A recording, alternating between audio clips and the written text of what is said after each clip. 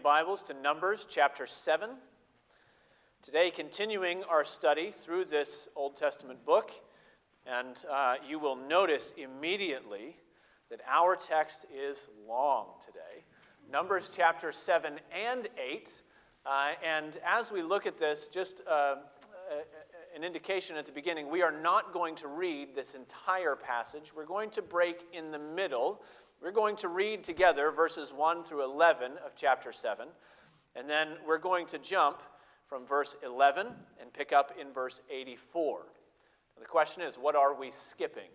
What we are skipping is a list, an itemized list of offerings that were given by each of the tribes of Israel on 12 consecutive days. All of those offerings are summarized in verses 84 to 88. So we're going to hear about them. We're not going to go through the itemized list. I encourage you to read those later. It will name, each one follows the same format. It will name the tribal chiefs that we saw earlier in the book of Numbers, and then tell what they gave to the Lord and on these successive days of offering. And then after verse 84, we will read to the end of chapter 8. So, a long passage today. Let's go to the Lord together and pray for his blessing as we read and study it together. Let's pray. O gracious God and Father, we thank you for this, your word, and we pray that you would give your Holy Spirit that we might hear it, that we might pay attention to it. Help us, Lord, not to get lost in the details, but to see through those details the message that you have for us. About what it means to come to you, to give to you, and to receive from you, to find fellowship with you. Help us, O Lord, to learn from your word what it means to follow Christ and to love you and to be your people. We pray in Jesus' name. Amen. Hear now God's word as we find it, Numbers chapter 7 and 8.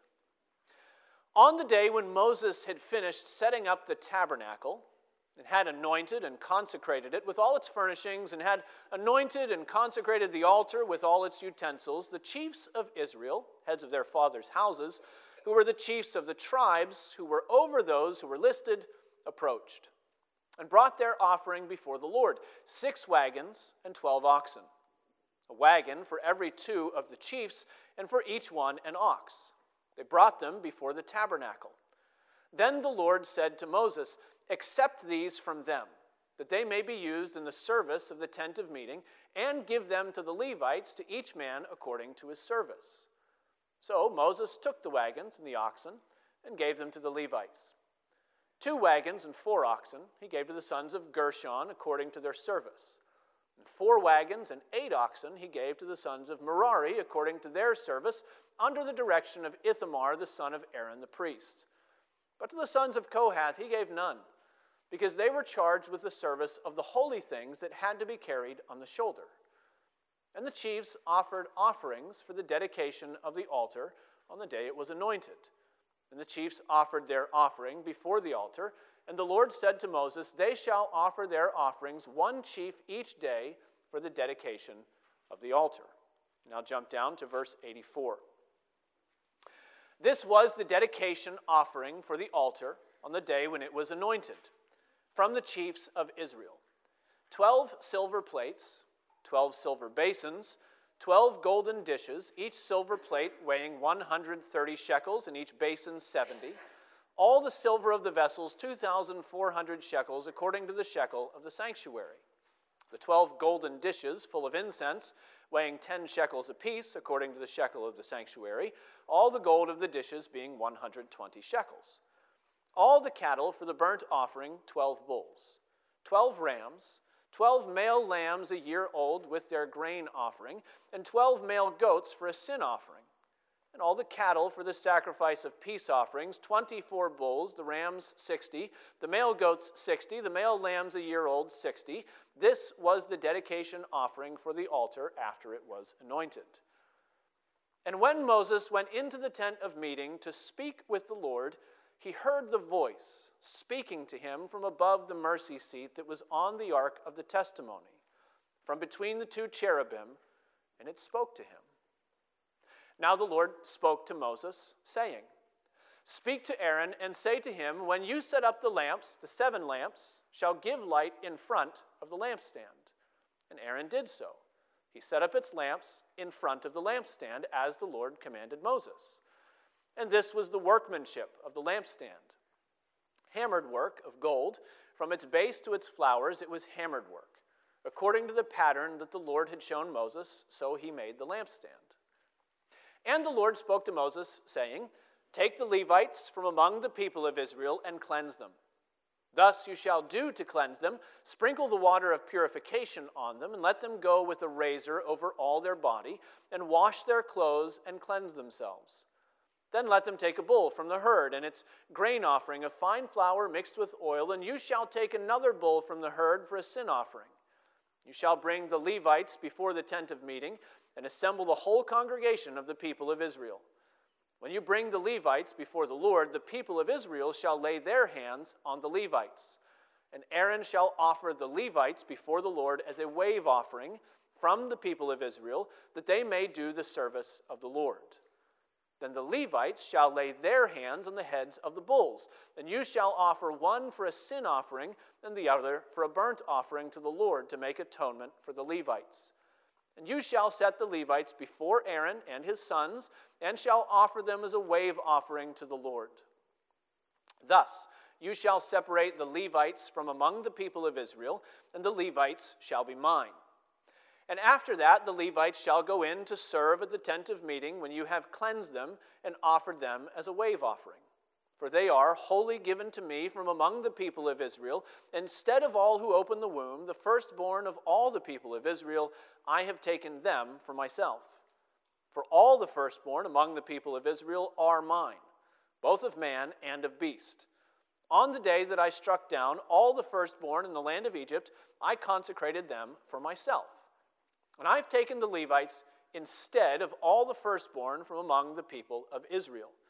And I've given the Levites as a gift to Aaron and his sons from among the people of Israel to do the service for the people of Israel at the tent of meeting, and to make atonement for the people of Israel, that there may be no plague among the people of Israel when the people of Israel come near the sanctuary. Thus did Moses and Aaron and all the congregation of the people of Israel to the Levites, according to all that the Lord commanded Moses concerning the Levites, the people of Israel did to them. And the Levites purified themselves from sin and washed their clothes, and Aaron offered them as a wave offering before the Lord, and Aaron made atonement for them to cleanse them. And after that the Levites went in to do their service in the tent of meeting before Aaron and his sons, as the Lord had commanded Moses concerning the Levites, so they did to them. And the Lord spoke to Moses, saying, this applies to the Levites. From 25 years old and upward, they shall come to do duty in the service of the tent of meeting. And from the age of 50 years they shall withdraw from the duty of the service and serve no more. They minister to their brothers in the tent of meeting by keeping guard, but they shall do no service. Thus shall you do to the Levites in assigning their duties. Thus far, the reading of God's holy and inerrant word. May he add a blessing as we study it together today. You may be aware that Jonathan Edwards is generally known, typically known for two things. On the one hand, Jonathan Edwards is known for having one of the sharpest theological minds to ever emerge from American Christianity. And on the other hand, he is known as one of the least impressive preachers you could ever encounter. One historian said that Edwards delivered his sermons, he said, in a monotone, with his eyes never straying from the back of the church. Another said a heavy dependence on his manuscript prevented any rapport with his congregation. Even John Gerstner. Gerstner was a lover of Edwards, but he had this to say. He said, from the standpoint of delivery, he possibly was one of the most mediocre preachers the church has ever known. Now, I guess if all you knew about Jonathan Edwards was the way that his preaching style is remembered, you might never understand the impact that he had on the people that heard him. If all you knew of Jonathan Edwards' preaching was some dusty old manuscript of sinners in the hands of an angry God, you probably would not be able to fathom today why the people who heard him preach it shrieked and cried out and wept their way through the whole thing. You might wonder why he had to stop a few times during the preaching of that sermon so the congregation could regain its composure so he could continue preaching the doctrine of God. Worship often happens that way. From the outside, especially among those who have never experienced it, it appears outwardly unimpressive. Think about the high points of your worshiping life. Think about the conferences, think about the retreats, think about the summer camps, think about the sermons that have shaped the way that you follow the Lord Jesus Christ. How would you explain that worship service or that experience of worship to somebody who's never been there, who's never known it?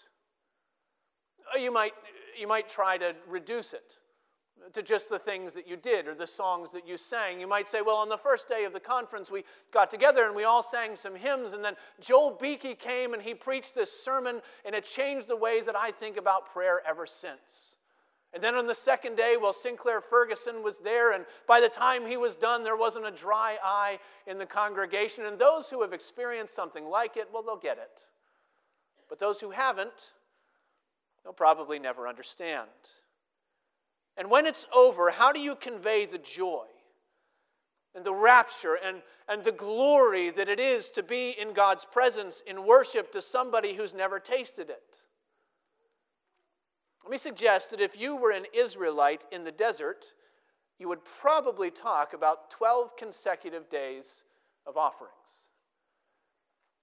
If you were an Israelite in the desert and you wanted to convey the majesty of worship, you would probably talk about things like the smoke of a sacrifice and the laying on of hands. You might talk about ritual cleansing and about atonement that God spoke to Moses from the ark in the holy place. As we examine these chapters and Numbers, we need to see them for what they are. Not just a list.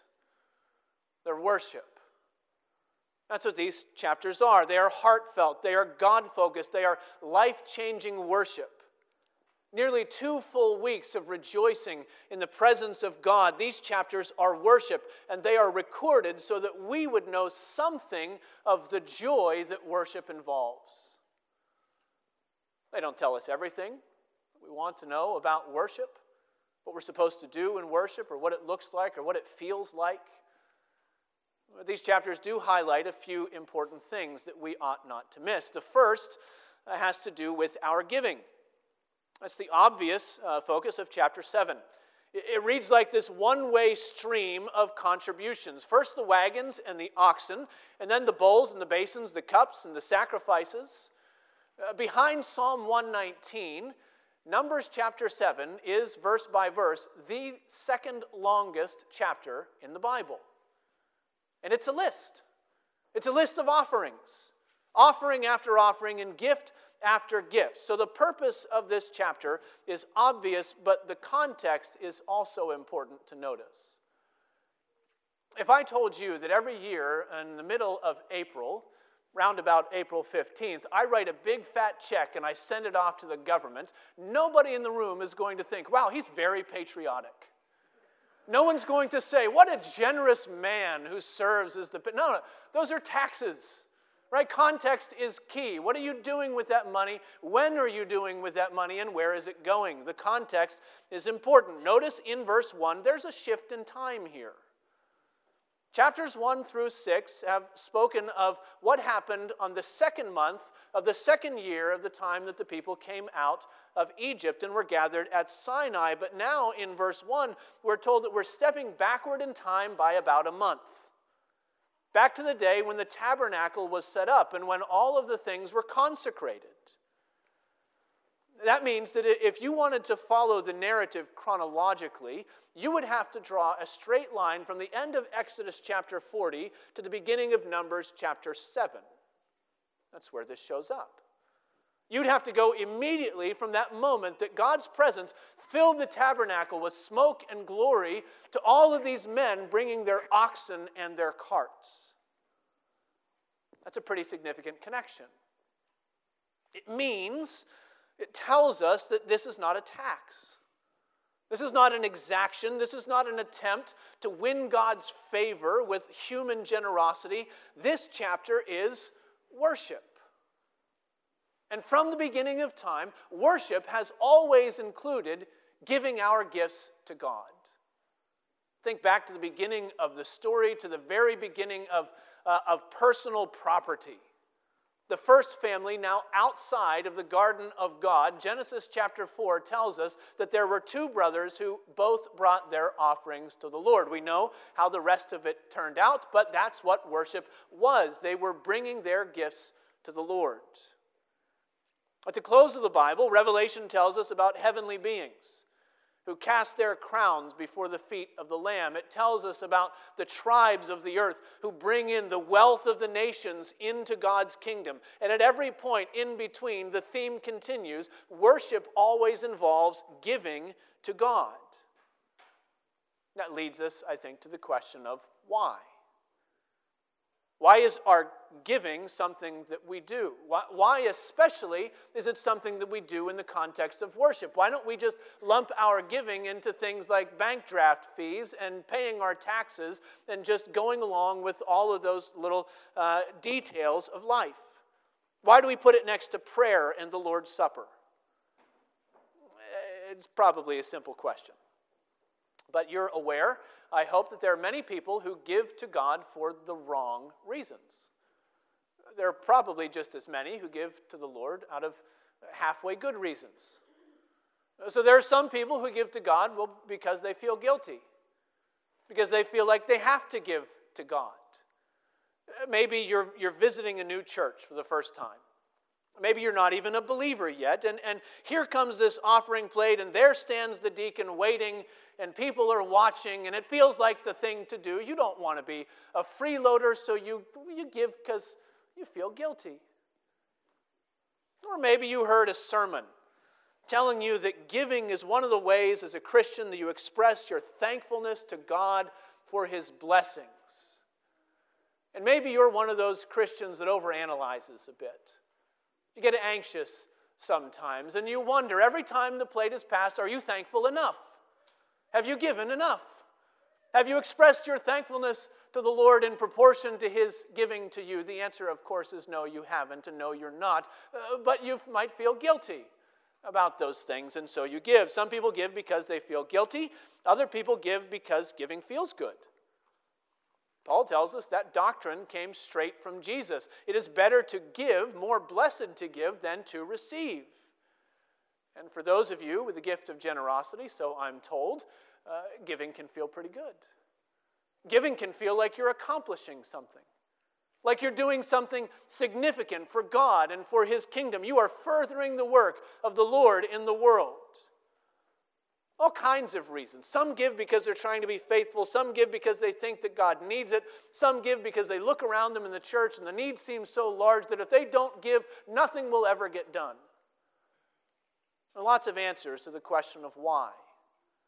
Some of them are bad and some of them are halfway good. But at the end of the day, the primary reason why giving is a part of worship cannot be reduced to our guilt or to our joy or to our sense of contribution to the kingdom. Our giving shouldn't be able to be reduced to anything that is ours at all. Instead, it must come down to God and to who He is.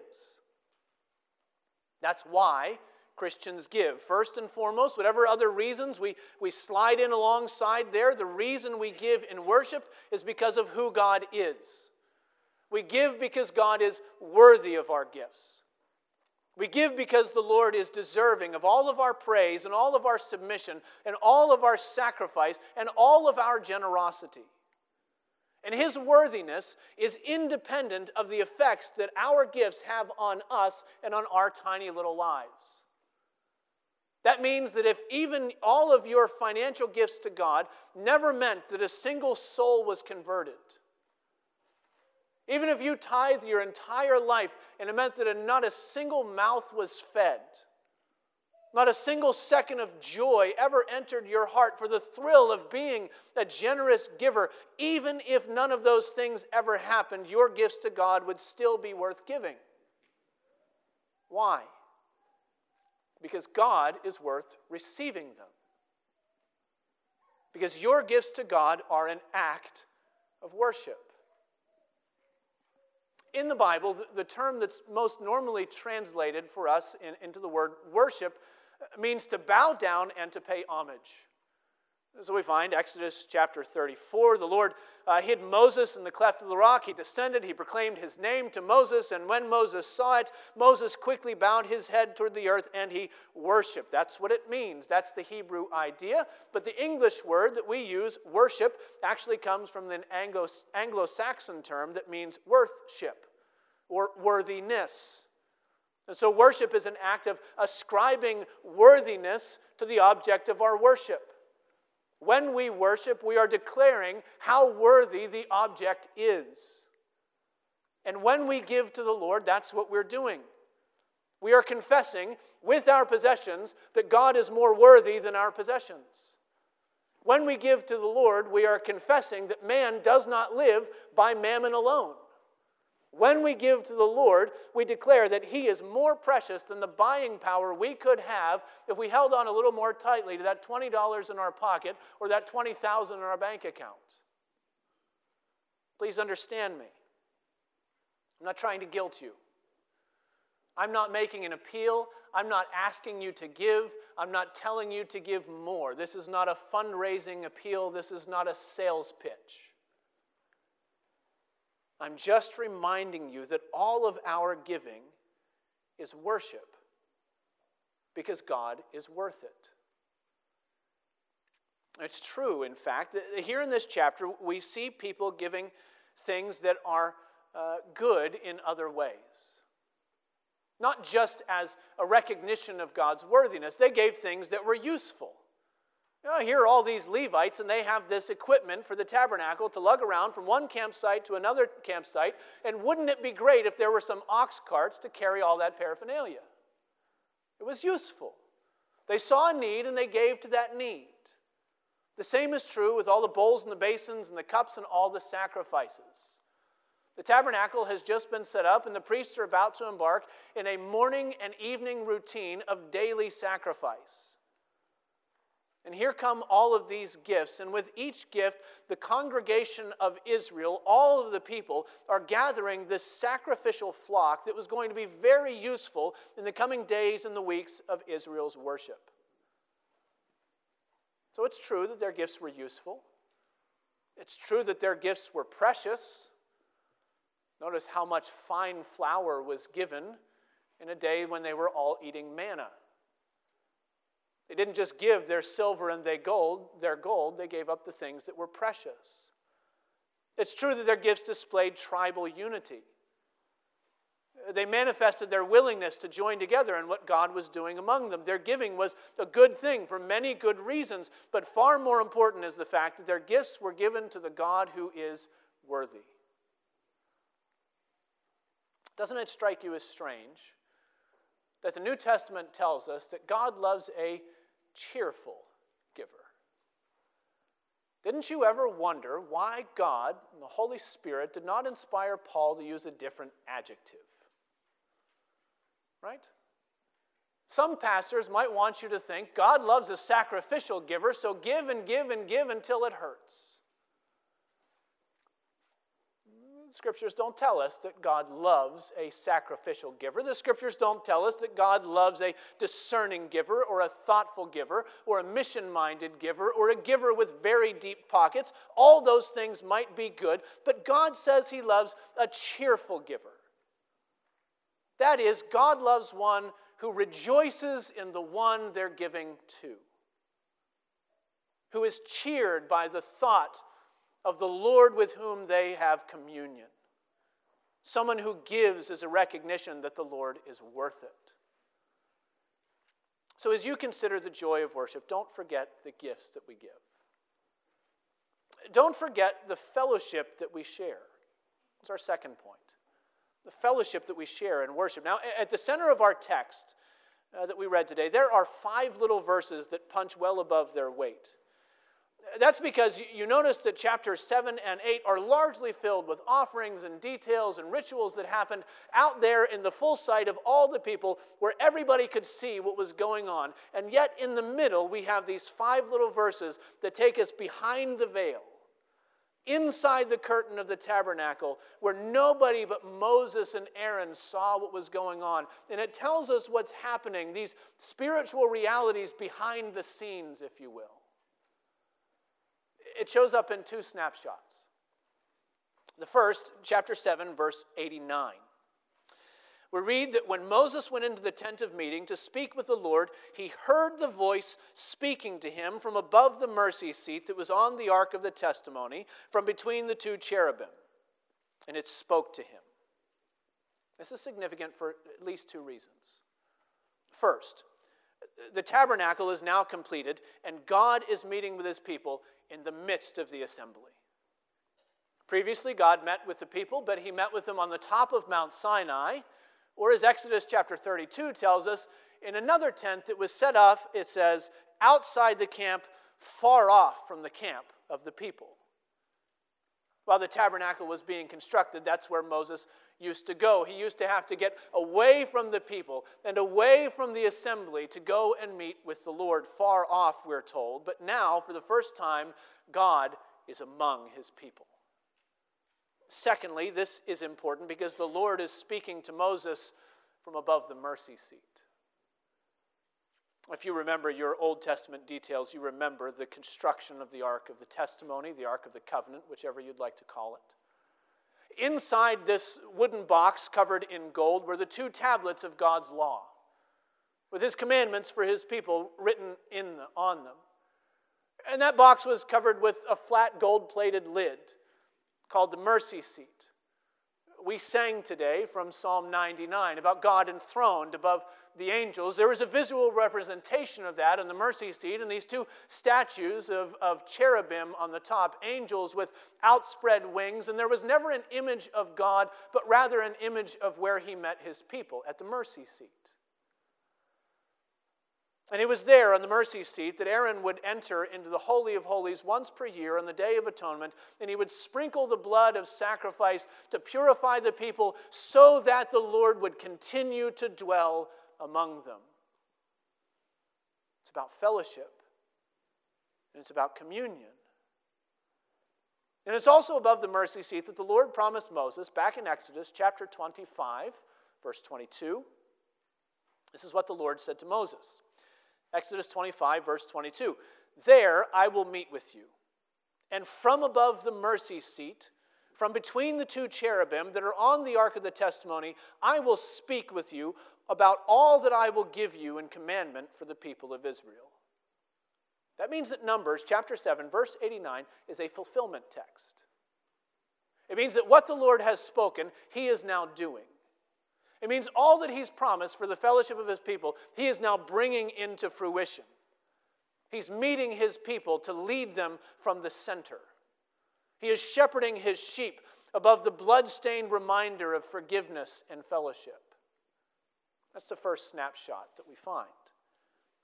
The second comes in the opening verses of chapter 8. You can get the basic sense by reading the first 2 verses.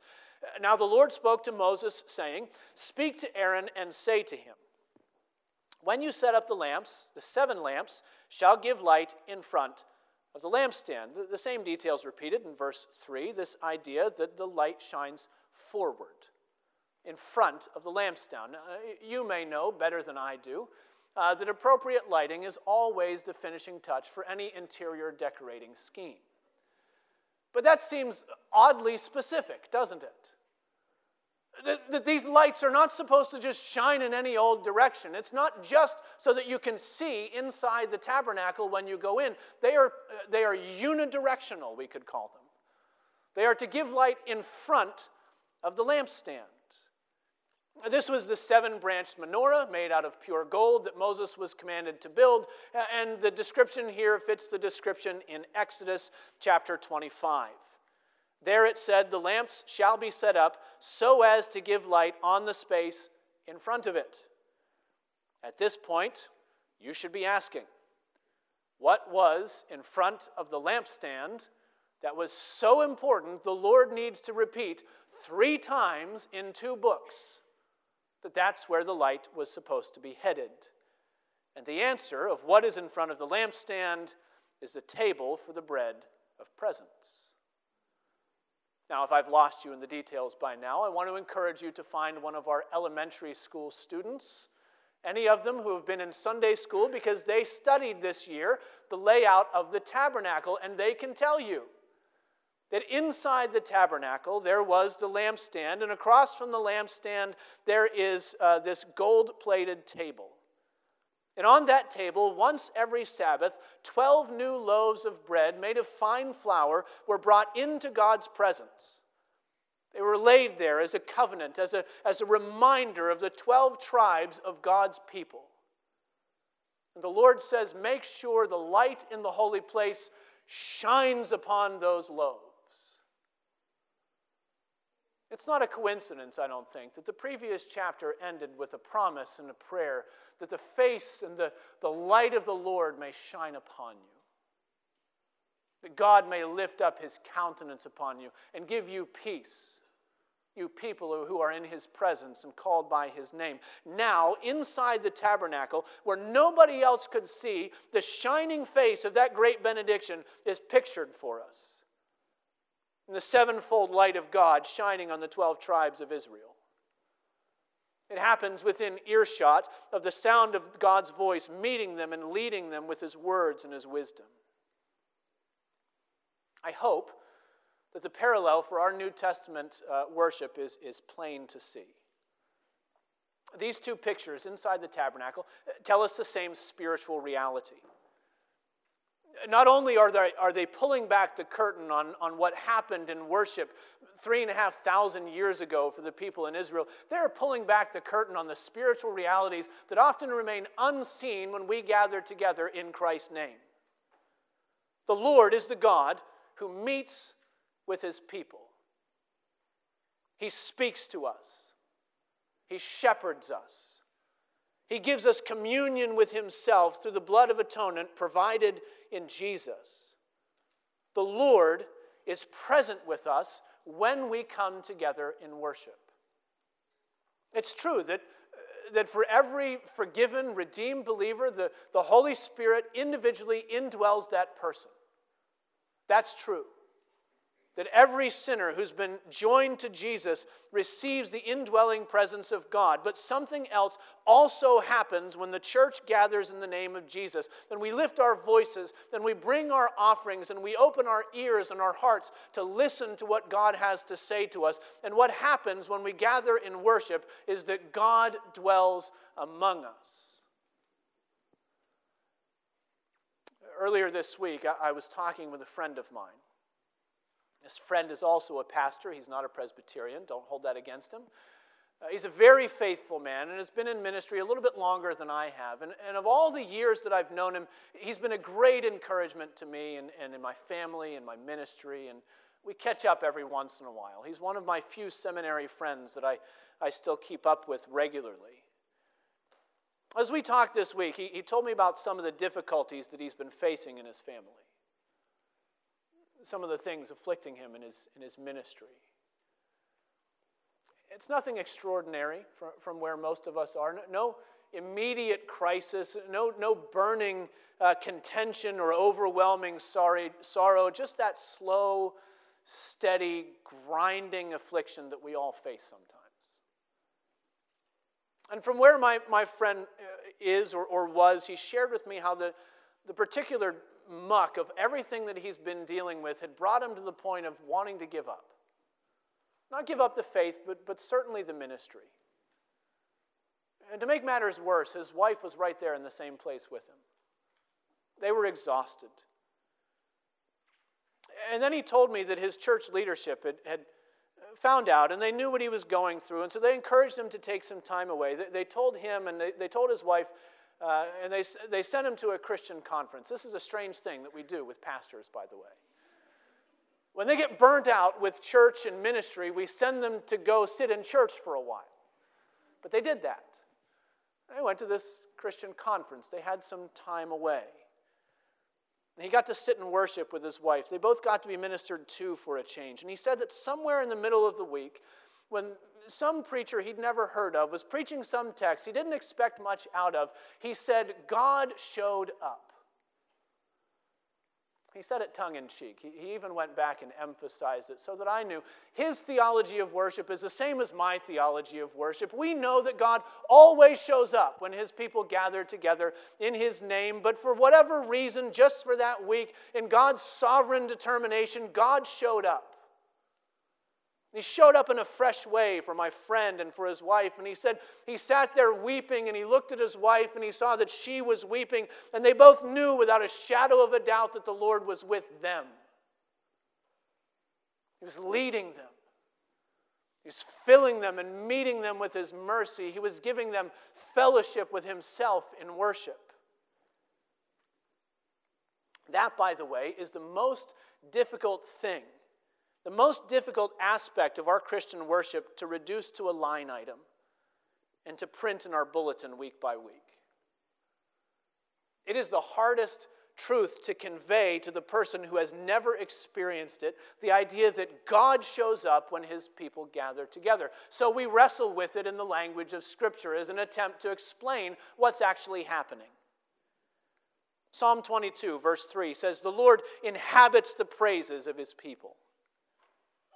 Hebrews chapter 12 tells us that when we come into worship, we pass through the veil in a sense. We come into contact with heavenly realities. It says we come to the assembly of the firstborn enrolled in heaven, and to God the judge of all, and to Jesus the mediator of a new covenant, and to sprinkled blood that speaks a better word than the blood of Abel.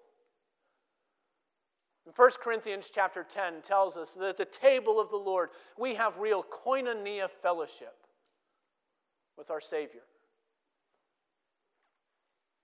I suppose we could pile up our proof text just as high as we want, one after the other.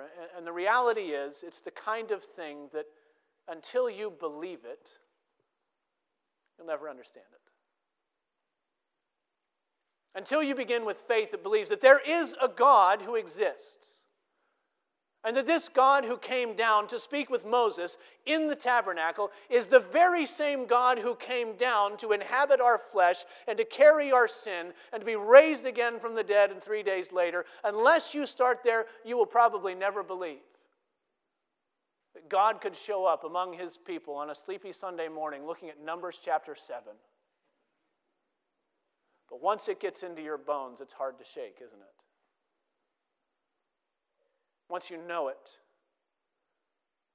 that even here, even now, God's people share fellowship with him. Doesn't it fill you with joy in worship? It's part of the joy that we find together. It comes in the gifts that we give. It comes in the fellowship that we share. And though we press on, it comes in the cleansing that we need. Now, just a brief word here, because most of chapter 8 is familiar territory. We've gotten to know our friends, the Levites, pretty well over the last few weeks. If you've been with us, if you haven't been with us, I apologize. They're on the website. Go listen. But we've gotten to know the Levites. We've gotten to know a lot about them over the last few weeks. And so a lot of what we find in chapter 8 is familiar. We've already learned, for example, as chapter 8 tells us, that through the ordeal of the Passover, the Lord chose for himself, he claimed the Levites for himself in place of all the firstborn of the people of Israel. Okay. We've already heard about the work that they were required to do and heard it broken out into their different tribes and their families. We've even already learned that at the age of 50, Levites were required to take an early retirement. What we have not seen so far with the Levites is this cleansing ritual that the Lord commands as a way of setting the Levites apart for their service. And that is the primary message of this chapter. You notice that there is a summary command in verse 6. Verse 6, take the Levites from among the people of Israel and cleanse them. And then at the end, you notice a summary report. Verse 21, and the Levites purified themselves from sin and washed their clothes, and Aaron offered them as a wave offering before the Lord, and Aaron made atonement to cleanse them. And in between those 2 points, almost everything else in the chapter has to do either with the how or the why of this cleansing that God said the Levites had to endure. That means that the entire chapter is all about being clean in the eyes of the Lord. It's all about being purified in order to be acceptable and useful for living service and sacrifice in God's kingdom. So there is this ritual God gives to the Levites. The ritual comes in 2 phases. There's an outward ceremony and there is a spiritual sacrifice. The outward ceremony involved a bath and a bit of laundry and a very extensive haircut. It is almost exactly the same procedure given to to lepers who had been healed of their leprosy. Shaving the body especially was to make as clean a break as visually possible with their former life of impurity. A fresh start in the Lord, if you will. And then there is this spiritual sacrifice, and it's built on the foundation of substitution. That too came in 2 parts. First, the Levites were substituted for the Israelites, and then the bulls were substituted for the Levites. Look at verses 10 and 12. Verse 10, when you bring the Levites before the Lord, the people of Israel shall lay their hands on the heads of the Levites. Verse 12, then the Levites shall lay their hands on the heads of the bulls. And you shall offer one for a sin offering and the other for a burnt offering to the Lord to make atonement for the Levites. And we know what this gesture means. This is not an ordination ceremony. This is a sacrifice. This is substitution. Actually, there were 2 sacrificial groups in this chapter. One of them had to die and the other gets to live, but they're both given over completely to the Lord, and they both take the place of another party who deserved to be where they ended up. It's substitution. And by performing this ritual in full view and with full participation of the people of Israel, did you hear how many times that phrase came up? The people of Israel, the people of Israel, the people of Israel. By performing this ritual with the full participation of the entire nation, the message is clear. The message is, it is not enough to go through the outward motions of worship alone. It is not sufficient to bring your offerings and sing your songs and listen to a sermon here and there without having been washed. Washed on the outside, and far more importantly, washed on the inside. The message was that there is no fellowship with the God who is worthy of worship if you have not been cleansed of the sin that separates you from His holiness. Plenty of people try, don't they? All throughout the age of Israel, we saw it. You can go back and read the Chronicles and all the other narratives and the prophets. People are still trying today. I'll go to that church service. I'll say that thing.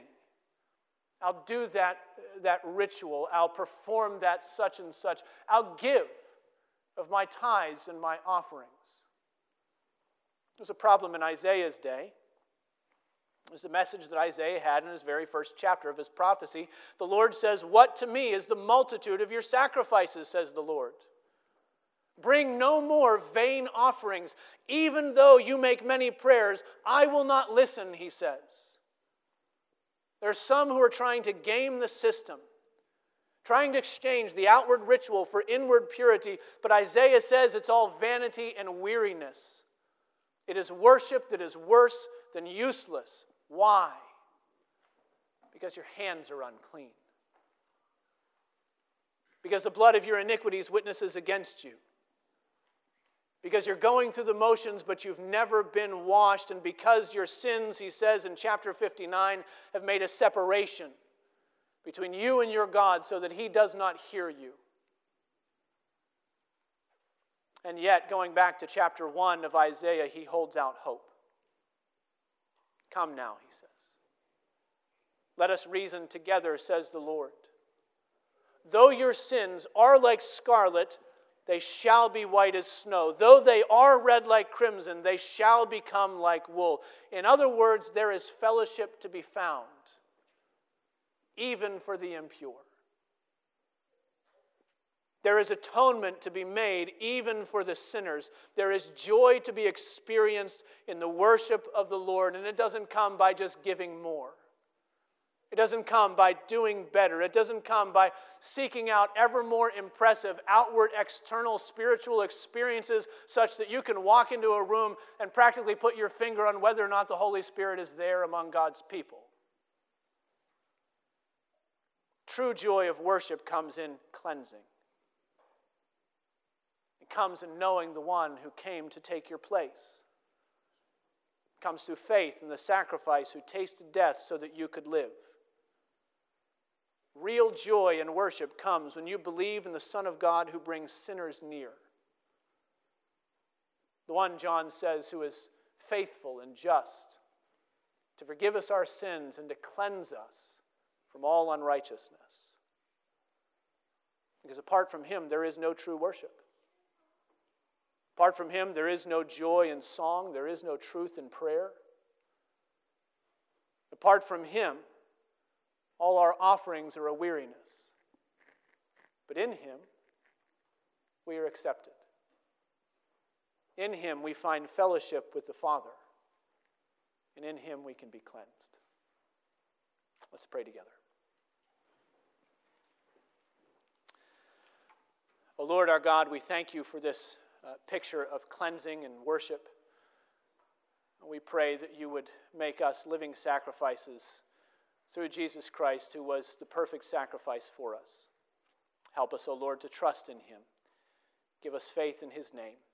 Cleanse us from every iniquity, we pray. In Jesus' name, amen.